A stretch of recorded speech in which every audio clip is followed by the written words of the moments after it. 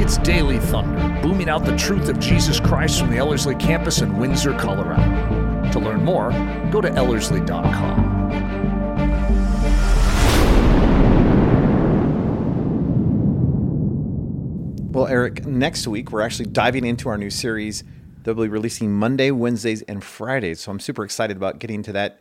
You're doing life and leadership lessons, right? From Teddy Roosevelt, from the teddy bear. We could just call him Teddy. I like this idea. And I'm doing life in the Word. And then our third one is going to be this series. We're just going to continue it, looking at life lessons. One of the things that we were talking about is, we live in a culture that is very the church culture at times can be very legalistic, can be very obsessive with duty and discipline and rules. And I find my joy, I find my salvation, I find my hope in trying to keep a list. Could you talk about just the difference in how profound it is to shift from a rules to a relationship thought process? Yeah. It's funny because I don't know anyone who enjoys the law version of life, where there's a motivation that the reason we do it is sort of like, I always say, like a chore growing up. Why would I do my chore? Is it because I enjoyed doing my chore that my mom assigned me? No. It's because that if I don't do it, there's punishment that hangs in the air. So my motivation is to avoid punishment.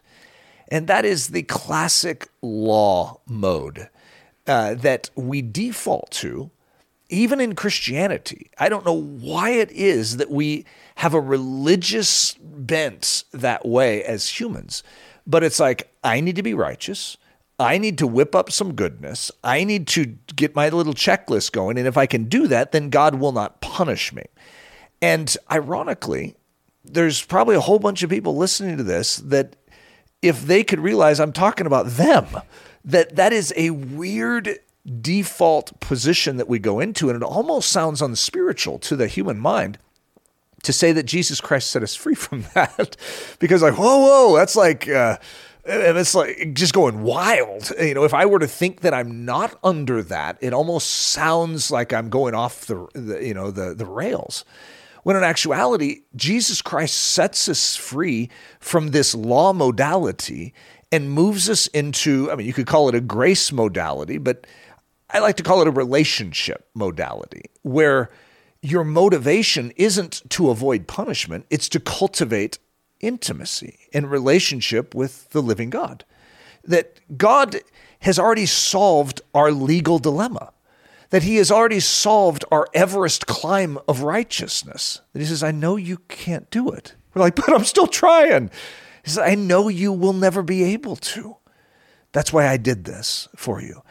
And when we accept the work of Jesus, we are accepting his righteousness as ours. And it's like solving the great Rubik's Cube of the human soul, which is like, I can't figure this out. I'm trying, God. I'm trying my hardest, but please don't send me to hell.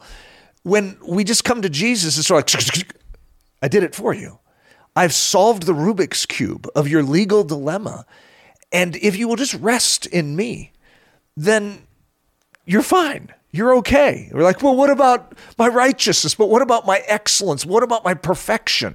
He says, first of all, your job is to trust that I am your perfection, that I am your righteousness, that I am the fulfillment of the law. And that's really hard for a human to get to. But when we rest in that, we are experiencing the true benefit of the work of Christ. So I'm not sure if you want to add to that, because I could keep talking on this subject. There's a reason why it's a life lesson for both of us. I find it so fascinating that I think American culture doesn't help us either, because our whole mentality is like, pick yourself up by the bootstraps. It's all independence. It's all self-works. And I think that is bled into the church. And I think even on top of that, even as you're talking, I was thinking, one of the things I often talk to our students about is that idea that when you come into the Old Testament and you see God as a mean, nasty God stomping on people's heads, ready to flick them into the abyss, right? Burn, baby, burn. Then we have this really nice Jesus who's come to save us, but then he's coming back as this mean, nasty Jesus who's going to stomp and judge everybody. When in reality, actually, that's not true, that God has not changed. And Scripture is very clear that what we see in the person of Jesus is how the triune God has always been. Which means, as I go into the Old Testament, and this has been such a profound shift in my thinking as I study, God is not actually a mean, nasty God bringing judgment.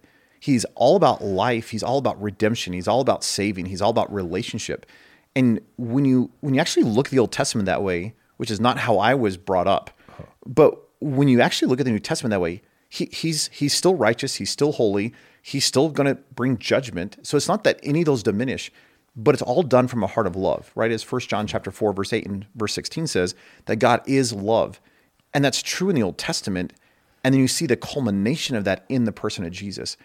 And I think if we see the Old Testament as a God who is ready to stomp and ready to judge and ready to flick you into the abyss, it puts so much weight and earnestness in our own soul to almost produce the life that God's calling us to live in our own merit. And yet Jesus said that the best that the Old Testament could produce was John the Baptist. Mm-hmm. And yet he's the very least in the kingdom of heaven. And there's this amazing freedom when we realize, as you just mentioned, it's not our effort. It's not our talent. It's not our wisdom. It's not our ability. It's actually his ability and his wisdom and his resource in us that actually accomplishes everything. And then, as we talked about in the last episode, we're to live in that relational movement of God in our lives, which actually frees us to actually live the Christian life, mm-hmm. but not in our own merit and strength, but in his, which is beautiful. The illustration that I've used in my soul to even articulate this to myself is, when I was growing up, my mom would give us kids chores. I hated chores. And I don't know any kid, if you were to, poll them and say, hey, do you like chores?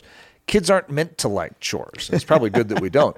But the reason you do them is because if you don't do them, there's punishment. And what kid wants punishment, right? So, okay, I'll do my chore, but not because I enjoy it. It's because I don't want to be punished. And when you are under a chore mentality, you will always do the bare minimum. So, Eric's supposed to clean up the kitchen after dinner, and it's on this chore chart. And so I'm like, oh, and I'm groaning, and I thought I just did that. It's like, my mom's like, no, Mark did it last night, and Chrissy did it the night before. It's your turn. It's like, oh, and I would get mad thinking there was some conspiracy to put me on every night.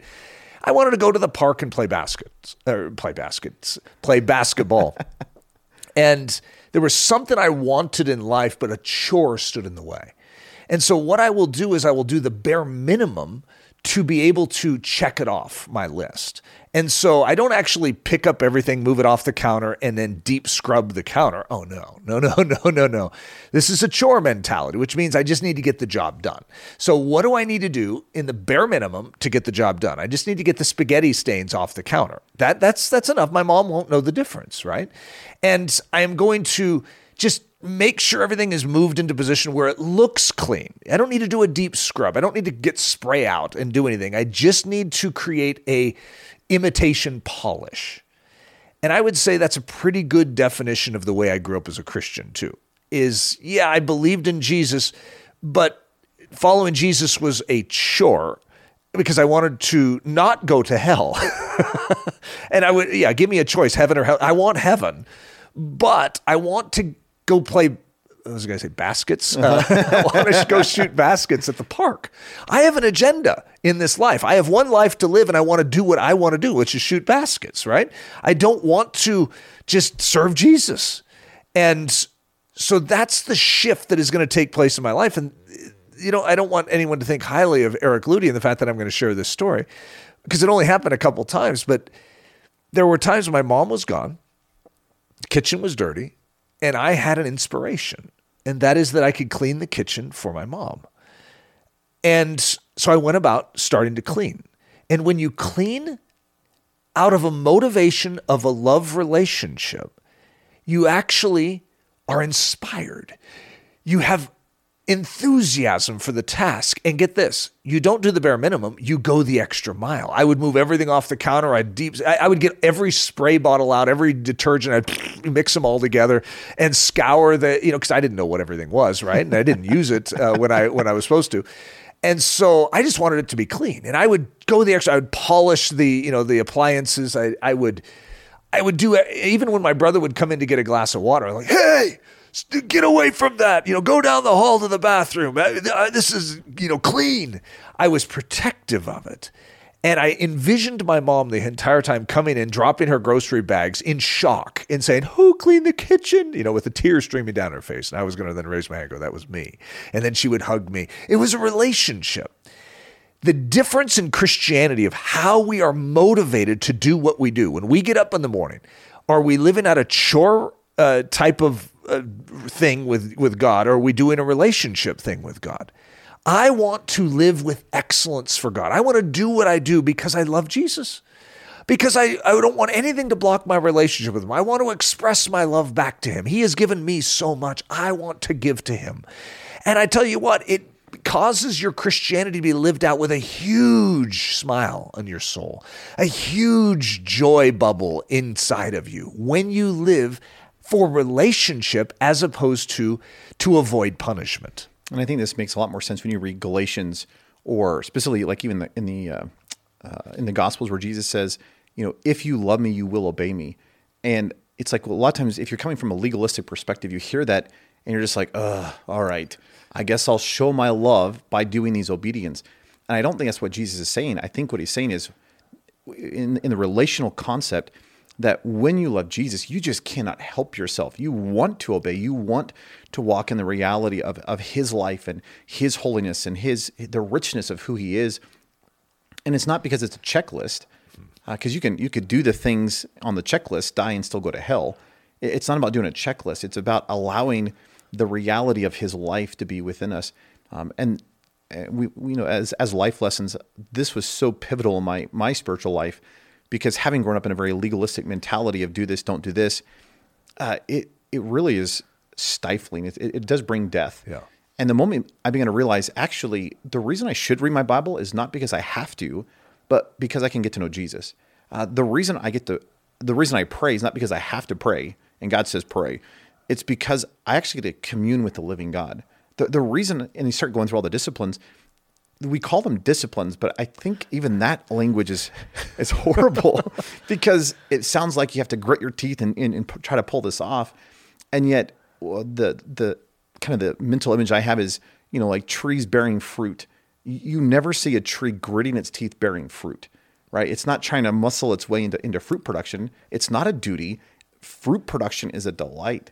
And it's when a healthy tree just has the life of the sap within it, it cannot help but produce life. Mm-hmm. It cannot help but produce the fruit. And so if the fruit of the Spirit is love, joy, peace, patience, kindness, and the list, then those will naturally come out of our lives, not when we're gritting our teeth trying to produce love and patience, but when I'm so tight with Jesus that he just bubbles forth out of my life, because these are his fruits that come out of me. Do you have any just final practical thoughts, just as someone who's listening? I get a lot of these questions. Just how do I get out of legalism? How do I get out of this thought process? How do I move from rules to relationship? Do you have any just practical thoughts that we can give someone? Yeah, Paul in the book of Philippians is going to talk about a phroneo. That's the Greek word.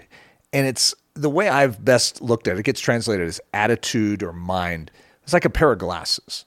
And this is Philippians 2:5 for those who are curious. Yeah, and so we're supposed to put on the attitude or the phroneo of Christ. And that's a good practical step, because to do that, you need to take off the old glasses. The old glasses are an old way of looking at life, an old way of looking at righteousness. Like, I need to be righteous. Yeah, well, you do. That is true. But the way that that's fulfilled is in Jesus. I need to be holy. Well, that's true, but the way that that's fulfilled is you need to be in Jesus and receive the Holy Spirit. That's the only way that you're going to ever get any holiness out of your life. I need to be this, this, this, this. We have our laundry list, but we have old glasses on thinking it's up to us. And what we need to do is take off those old glasses and put on the glasses of the kingdom, the glasses of Christ, which begins to see the real purpose of what Christ came to do, that sees the righteousness of God in Christ, that sees holiness, that sees power to live, that sees the ability to obey, that even sees the ability to live well, all found in Christ. And so I would say the most practical thing we can do, even though it doesn't sound maybe that practical, how do I take off imaginary glasses? They're not imaginary. They're very real. And if you've lived under the modality of law and legalism of rules, you can taste it when you're hearing something like this. I don't want that anymore is probably what you're thinking. Well, there is an answer for that, and that is a new pair of glasses, a new way of looking at life, a new lens to approach your everyday in, and it is life-giving. No longer is it bare minimum, so I can get to the park and shoot hoops. It is now, what can I possibly give to serve Jesus? It is going the extra mile because of love. That's so good. So maybe just to summarize, I think regardless of whether we feel like we're in the rules or the relationship camp, my guess is we really just, all of us need to spend time at the foot of the cross and really spend some time in prayer and allow the Holy Spirit to really search and try our hearts. Because even those who may be living in the relationship realm, there are probably still some things that feel like it's a have to, not a get to. It's a duty, not a delight. And it'd be really good for all of us to be submitted and say, okay, Lord, will you search every area of my life? And will you just see if there's, or put your finger on anything in my life where I'm doing it out of an obligation or a have to, rather than just living in your perfect righteousness and what you've already purchased in my life.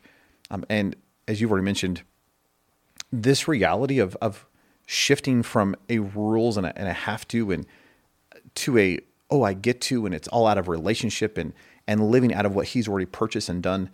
It is such a game changer in life. It produces so much peace and joy and life. And it's not about how close to a line can I get to before I fall off. It's, wow, how I have the privilege of becoming like God, of being conformed to his image, of walking in holiness and godliness. And it's not about how close to the culture can I get. It's all about, I get to be like Jesus. And there's such a joy that comes out of that, not because it's a have to, but because, wow, it's such a privilege. Amen.